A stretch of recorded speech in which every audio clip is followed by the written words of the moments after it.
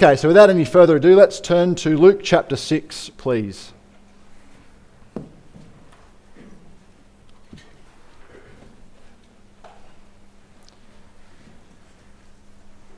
Luke chapter 6, and we're going to read this morning from verses 31 through to 38.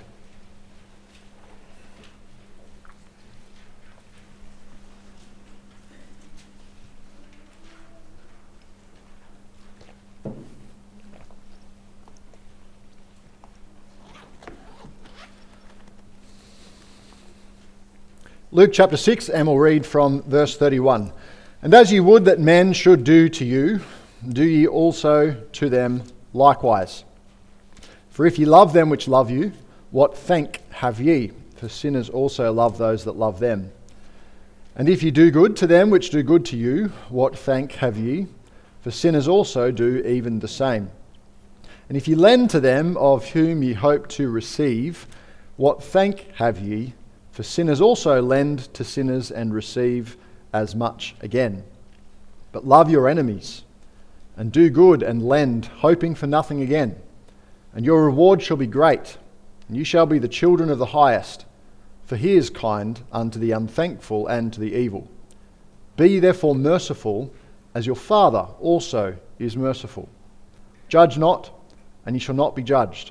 Condemn not, and ye shall not be condemned. Forgive, and ye shall be forgiven.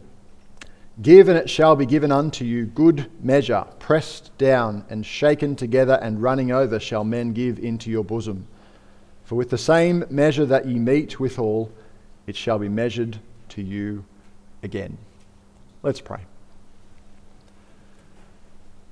Our Father in heaven, we thank you, Lord, that you are a merciful God, as we have just read. Thank you, Lord, that you're merciful in meeting with us this morning, being willing to share your will with us and to condescend to where we are in our own heart's condition. Father, we would pray that today you would help the Scriptures to meet us and to lead us and help us to be willing to follow wherever you would have us to go. We thank you for this time, and we pray that the encouragement from Scripture would come forth clearly. We ask in Jesus' name. Amen. Following the Lord Jesus Christ is not something that comes naturally. And that's true for even Christians who've been Christians for a long time. Following Christ does not come naturally.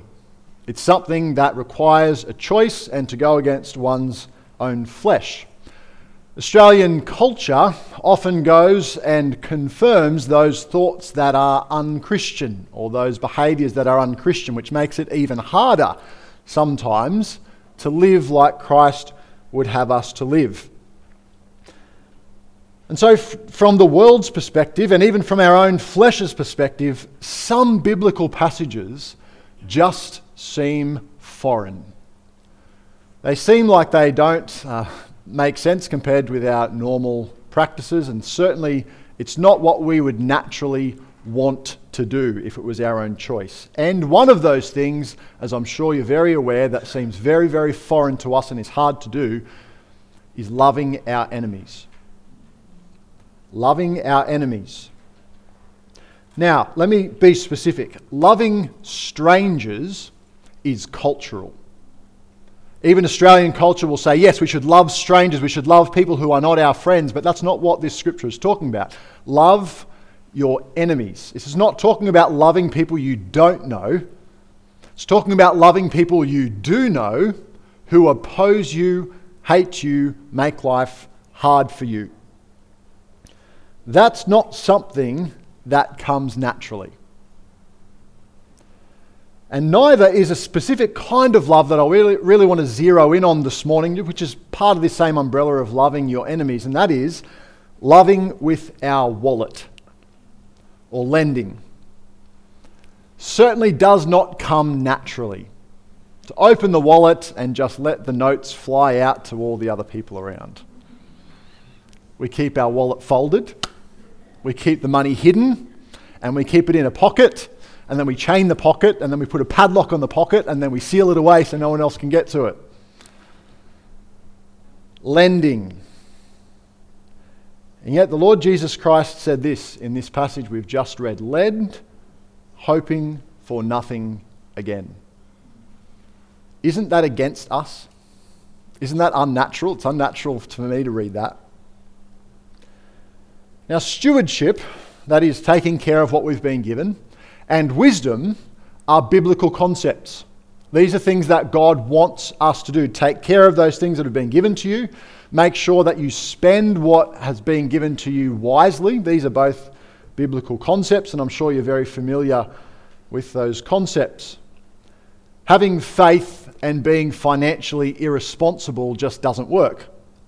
Part of faith is being responsible with what God has given to us. But what Jesus recommends here certainly wouldn't be recommended by your financial planner if you were to sit down together. Give to people who probably won't pay you back again. What Jesus says here opposes the flesh, it opposes the world, and it appears even to contradict wise stewardship. But he says it. And it's very clear, and there's no caveat. He says it. So how do we put this into practice? How do we live this principle? That's what we should be asking, isn't it? If it's what Jesus said, we should seek to try and live it. So let's examine this under 3 points, as we often do. First point, hoping for nothing again. Let's figure out what Jesus means by this statement. Luke chapter 6, verses 34 and 35. Let's zero in a little bit. Verse 34, and if ye lend to them of whom ye hope to receive, what thank have ye? For sinners also lend to sinners to receive as much again. But love ye your enemies and do good, and lend hoping for nothing again. And your reward shall be great, and ye shall be the children of the highest, for he is kind unto the unthankful and to the evil. Let's differentiate between two ideas here before we go any further, and that is between the ideas of lending and giving. They're not the same idea. The Greek behind this passage also bears out that distinction. Jesus is not saying give here. He says lend. He uses the word purposefully. And so the idea here is that we are to lend things that are ours to other people, even though those other people might fail in giving them back again. Even though it might be a bad lend, someone who doesn't pass the criteria, we should still be willing to give. Now let's compare this to what we see in the sinners who lend in cultural context. Let's take a bank, for instance, and I think we can all put banks and sinners in a similar sort of category, although I'm not going to say that this morning. To get a loan, you have to establish that you are relatively low risk. That's what you have to establish with a bank. You have to provide proof of income. You have to forward some form of security so that if you were to default on that loan, there would be something to cover the losses. And you may even have to provide some sort of credit history to show that you are good at paying back debts. All of this is to establish that you are a person of low risk. And if you are deemed to be someone that is high risk, you'll usually get no loan. People won't loan to you if you're deemed to be of high risk. And this is a way that businesses are able to mitigate their own losses and to be able to ensure that they can continue to make money. It's in opposition to this, or in distinction to this, that Jesus says loan or lend, hoping for nothing again. Now, what I want you to notice, first of all, is that Jesus doesn't use the word give. He's not just saying give away all your stuff. He uses the word loan. He's talking about recommending giving things to people that are intended to be brought back again. Doesn't mean that we're only half loving if we expect something back again. It's just sometimes all that we can give.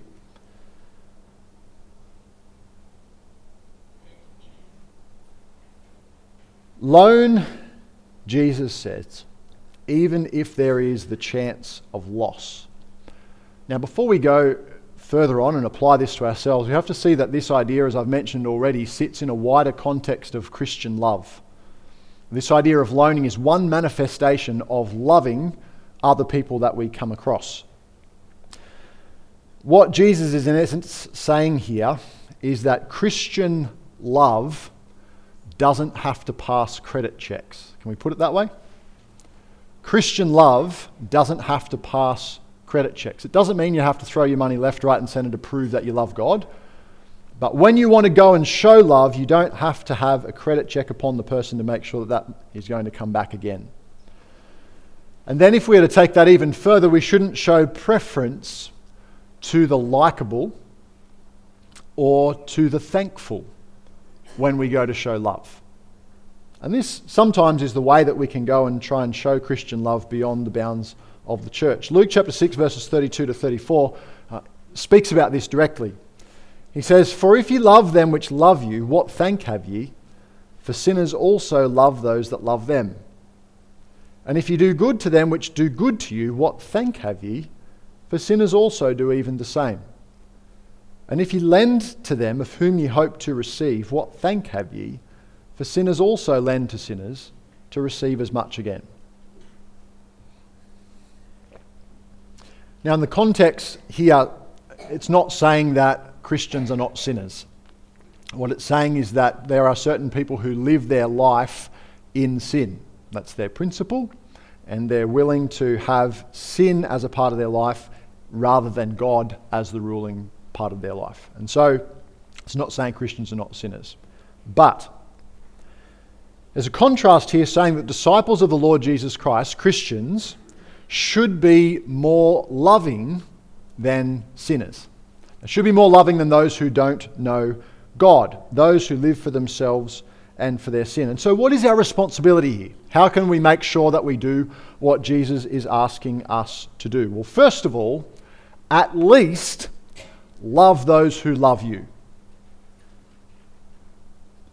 Sinners even do that. The unsaved will love those who love us. If someone is deemed to be a good investment, even a bank will invest money in that person. They'll give them a loan. And as Christians, we ought to at least do that. We ought to at least love those who love us. We ought to at least be kind to those who are kind to us. We ought to at least lend to those of whom we would have good reason to hope that we will receive those things again. Start there. Because selfishness and stinginess make a Christian far worse than a sinner. And we need to be careful not to be found there.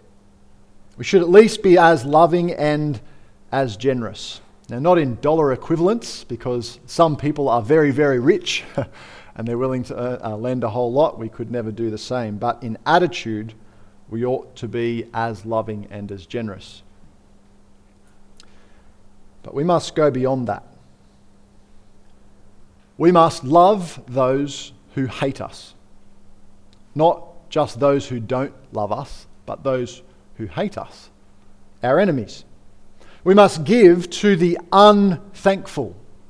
We must lend to those who may be bad debts. And you're thinking, whoa, what are you saying here? It's what Jesus says.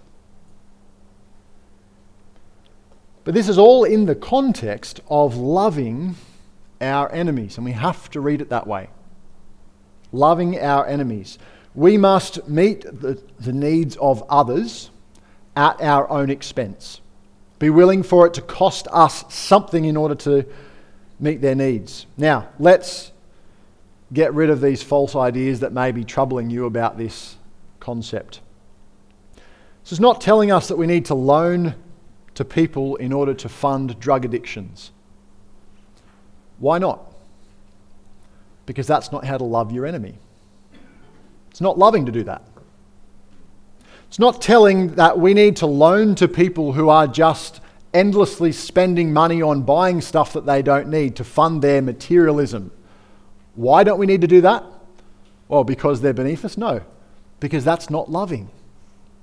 That's not the right thing to do in that context. We need to not fund people's gambling addictions. We need to not confirm people in their laziness just by giving handouts over and over and over again, because that's not loving. But when we find what loving is, when we identify this is how I need to love this person, don't let a cost stop us from doing it. Don't let the thoughts of maybe I won't get that thing back again stop us from doing it, because if it's loving, we should do it. If it's in our capacity and it's loving, we should do it. What does this look like? It might sound like a really foreign concept and that it's hard to figure out how people could ever do this. The early church was based on this sort of giving, this sort of attitude. Let's have a look at Acts chapter 4. Acts chapter 4.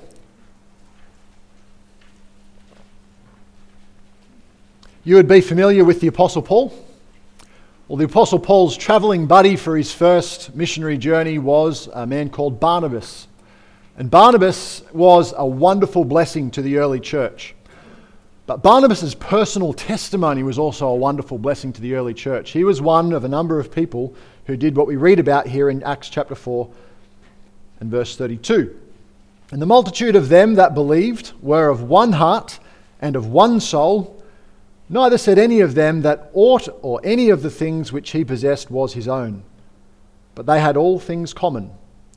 And with great power gave the apostles witness of the resurrection of the Lord Jesus, and great grace was upon them all. Neither was there any among them that lacked. For as many as were possessors of lands or houses sold them, and brought the prices of the things that were sold, and laid them down at the apostles' feet. And distribution was made unto every man according as he had need. And here's an example of someone who did that, verse 36. And Joseph, who by the apostles was surnamed Barnabas, which is, being interpreted, the son of consolation, a Levite and of the country of Cyprus, having land, sold it, and brought the money, and laid it at the apostles' feet. This is Barnabas giving of what he had at personal expense in order to love other people who didn't have. But I'm going to point you back to Luke chapter 6 and tell you that we need to go further than Barnabas. Because Barnabas was doing this to take care of those in the church, wasn't he? Whereas Christ urges us here that we need to love even those who are our enemies, even those outside the bounds of the church. And so we just don't show this sort of love to believers. We can't just say, well, if that person was in my situation, they'd do the same for me. That's not the sort of person we're talking about. This command is specifically not for those people. It's for people who probably wouldn't be able to pay us back. It's for people who may not even say thank you. But it's for people that we know have a need. We know the Lord has been leading us to meet that need, and we can meet it. It's to those people. I think this shows to us just how different Christians are supposed to be. Don't forget that we're different, and we're very different. Second point I want to look at this morning looks unrelated in our passage, but I think it is essential to us being able to do this. And that is simply judge not. Luke chapter 6 and verse 37. Luke 6:37, judge not, and ye shall not be judged. Condemn not, and ye shall not be condemned. Forgive, and ye shall be forgiven. Now, this is a favourite memory verse for many people, because many people seem to be able to quote this verse. Don't judge. Stop telling me what I need to do. Don't have rules.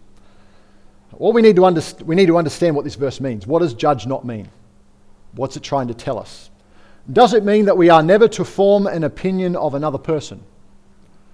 Does it mean that we are never to express an opinion of another person? Does it mean that we are never to have a standard and enforce that standard upon another person's behaviour? Is that what judge not means? Well, I'm going to tell you no, that's not what it means. And just so it's not me standing up here telling you this, let's go and have a look. Luke chapter 6 verse 42, the very same chapter, only 6 verses down. Luke 6:42.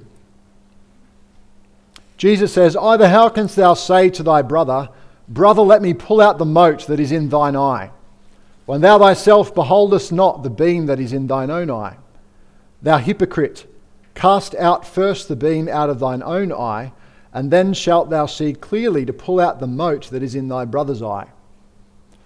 Get rid of the big problems in your life so that you can help other people in the problems in their life. But here's the question. How do you know there's a mote in your brother's eye if you can't judge? You see, we have to look at people and we have to see, I can see this is a problem and I need to try and help this person. If you can't judge, you can't help. John chapter 7 and verse 24. Jesus says this, judge not according to the appearance. This is getting to the heart of the matter. Judge not according to the appearance, but judge righteous judgment. You see, Jesus tells us to judge there. 1 Corinthians chapter 5, turn here with me. 1 Corinthians chapter 5 and verse 11.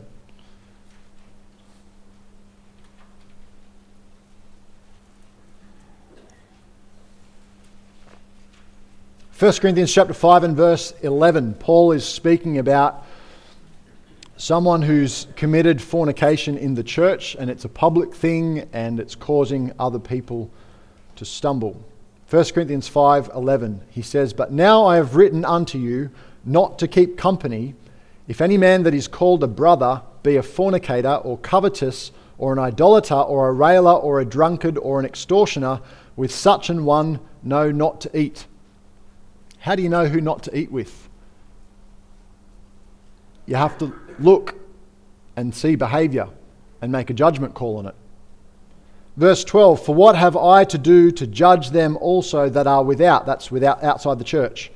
Do not ye judge them that are within. There is to be a sort of morality judgment call that we have to do inside the church and how our fellowship goes. Verse 13, but them that are without God judgeth. Therefore, put away from among yourselves that wicked person. Identify that behaviour is wrong and put that person who is openly committing that open bad behaviour out of the church. There is a place for judgment. And yet, Jesus tells us in Luke chapter 6 and verse 37, judge not. He knows that judgment can get out of hand. It can be done in the wrong way, it can be done by the wrong people, and it can be done in the wrong situations. Judge not, Luke 6:37, we'll head back there. Judge not, and ye shall not be judged. Condemn not, and ye shall not be condemned. Forgive, and ye shall be forgiven. One Greek commentator, when he was looking at this passage, and I think what he says is true, he says that judging is the overarching idea, and condemning and forgiving are further developments of that idea of judging. Let me explain to you what he means. A judgment call is acted upon either by choosing to condemn or to forgive. We judge, and then we decide to forgive, or we decide to condemn. We can judge and forgive and move on, or we can judge and condemn. And what Jesus Christ is telling us to do here is he's saying we should seek to forgive as often as we can. Don't judge that leads to condemnation often. That has to be only when you need to. Be forgiving. We who turn to God for pardon every single day, many times every single day. How many times do you have to go to God to ask for forgiveness for the things that you've done? Those of us who ask for forgiveness by habit should forgive by habit. We should be in that habit. But is that what we're like? Do we forgive as often as we can? Or do we condemn more than we should? Does our attitude towards forgiveness reflect God's attitude towards forgiveness? Certainly the gulf between sinners and God is greater than the gulf between us and fellow sinners. And we use this verse in the context of the idea of lending that we're looking at this morning. Judging harshly often allows us to keep our wallet closed. They wouldn't use it wisely. They don't deserve it.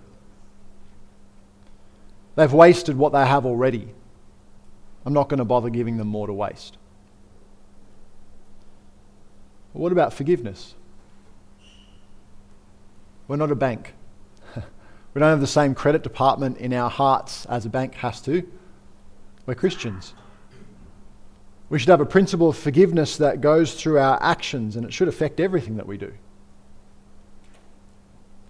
And Jesus Christ is a great example of this. Jesus blessed many people.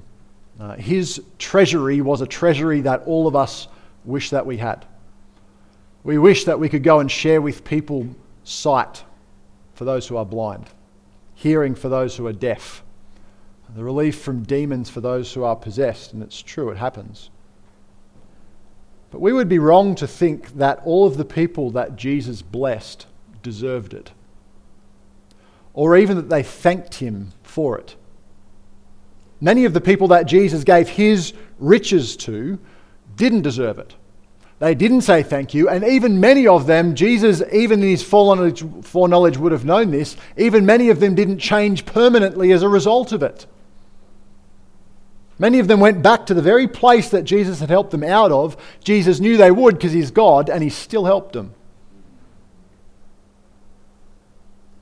Luke chapter 6 and verse 35, "But love your enemies and do good and lend, hoping for nothing again, and your reward shall be great, and ye shall be children of the highest."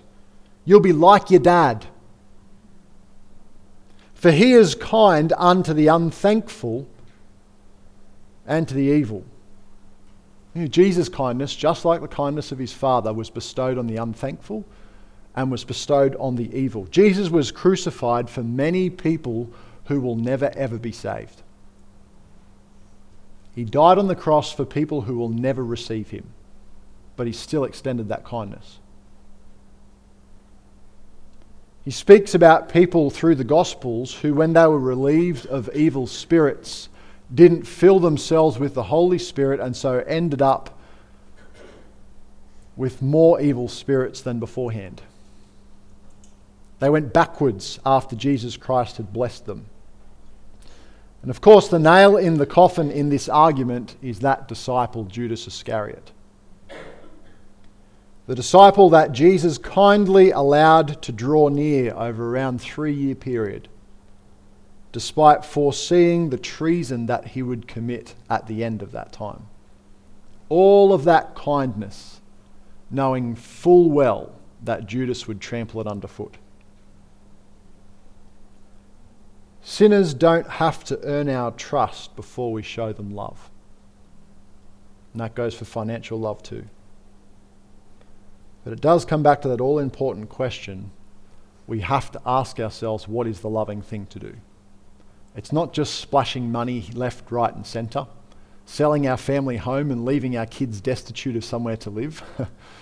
That's not the loving thing to do. But when we find the loving thing to do, don't let our savings plans stop us. Don't let our judgmental attitude stop us. Now, Jesus goes on and says at the end of this passage that there are consequences for these behaviours for Christians. If we're willing to live like this and have this sort of an attitude, there will be consequences. It says in verse 37, "Judge not, and ye shall not be judged. Condemn not, and ye shall not be condemned. Forgive, and ye shall be forgiven." As we treat people like we want to be treated, back in verse 31, we begin to be treated like we want to be treated. It's the biblical principle that's borne out for us here. This is the interesting thing about this passage, and that's what struck me about it. Jesus tells us to do good without expectation of kindness in return. Do good expecting nothing back. But he says, if you do, you'll get it. that doesn't mean there won't be a reward. That brings us to our third and our final point, which is quite simply, choose your own measure. Choose your own measure of blessing. Luke 6:38.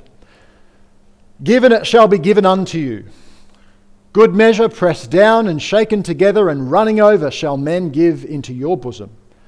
For with the same measure that ye mete withal, it shall be measured to you again. The rewards of selfless love are eternal rewards. God sees what we do, and He promises that He is the one who is going to reward us for that sort of attitude. But those blessings are not limited to being eternal blessings. Showing that sort of love in this world doesn't just mean that God is going to save up all the blessings and give us to us in the next life. It's not just limited to that. Jesus says in verse 38, good measure, pressed down, shaken together, and running over, shall men give into your bosom. If you have this principle in your life, other people here in this life will bless you in like manner. Now, the picture here of the good measure, pressed down, shaken together, running over, is a picture of the marketplace. Someone going down to get a measure full of grain, and if you were to take a measure full of grain and just quickly scoop it out and throw it into something else, throw it into the container that the people were carrying, you would get a lot of space in that scoop. And as you put it in, there would be not as much in the container. But if you were to take a good measure, you were to press it down, you were to shake it together, and you were to let it heap up a little bit running over the top, and then you were to put it into the measurement, people would get a good sized portion for what they've paid for. Reminded me of when we go to the ice cream shop. Ice creams are expensive these days, right? They are, aren't they? But if I'm going to pay too much money for an ice cream, I love to see the person there with the cone just scooping, putting it in, scooping, putting it in, and I think that ice cream cup's full. And then they pat it down and they squish it through, get another big thing and put it on top, and I think that ice cream cup's full. And they get another one and put it on top and squish it down and put it on the side. And I love when I've spent my money on an ice cream, seeing a cone which is like huge, full of ice cream, and it's jam-packed full through the cone. And I think, that's a good measure. That's someone who's being bountiful in what they've given. You might say, well, you paid a lot for that ice cream, you should get a lot. Well, I have paid a lot for that ice cream, but they could have still been stingy and just given me a little heap on the top with half a hollow cone in the bottom of it. We all know those people. That sort of generosity usually provokes thankfulness. Usually makes us to stop and think, oh, that's great, I like this place. Oh, thank you for doing that, that's wonderful, I like it. Not every time. Some people get blessed like that and they remain unthankful even though people have gone over and above what they have to. The point is, if we want people to be giving and willing to go over and above for us, then that's the principle we need to have in our own lives. We need to choose our own measure of blessing. Do you want a cup full that is pressed down, shaken together, overflowing? Is that how you want people to give to you? If so, then choose that measure when you give to people. That's how we need to be beneficial towards other people. We fear that a giving person is going to be a person who's taken advantage of. If you're too giving, people will take you. But God promises that a giving person will receive in like manner.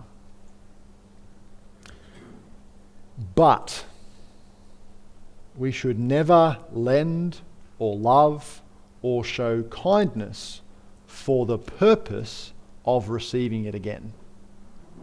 That's not why we love. That's not why we lend. It's not why we give. Because sometimes we won't get it back from that person. Sometimes God will use someone else to bless us. We shouldn't love because we're looking for something in return. We should love because we love God. And we should love because we want to be like God. Luke 6:35 will close with this. But love your enemies and do good and lend, hoping for nothing again. And your reward shall be great, and ye shall be the children of the highest, for he is kind unto the unthankful and to the evil. Let's pray. Heavenly Father, we love you and we thank you, Lord, for your goodness to us. We know, Lord, that already this morning we've been awake for hours and we've received cups and cups full of your blessings, and many of them we haven't even said thanks for. We know, Lord, that we receive like this. Help us, Lord, to be willing to give like you give. Help us to be willing to love like you love. I praise you and I thank you, Lord, for the example that we're given in the Scriptures. Help us, Lord, to be bountiful towards others. And we pray in Jesus' name. Amen.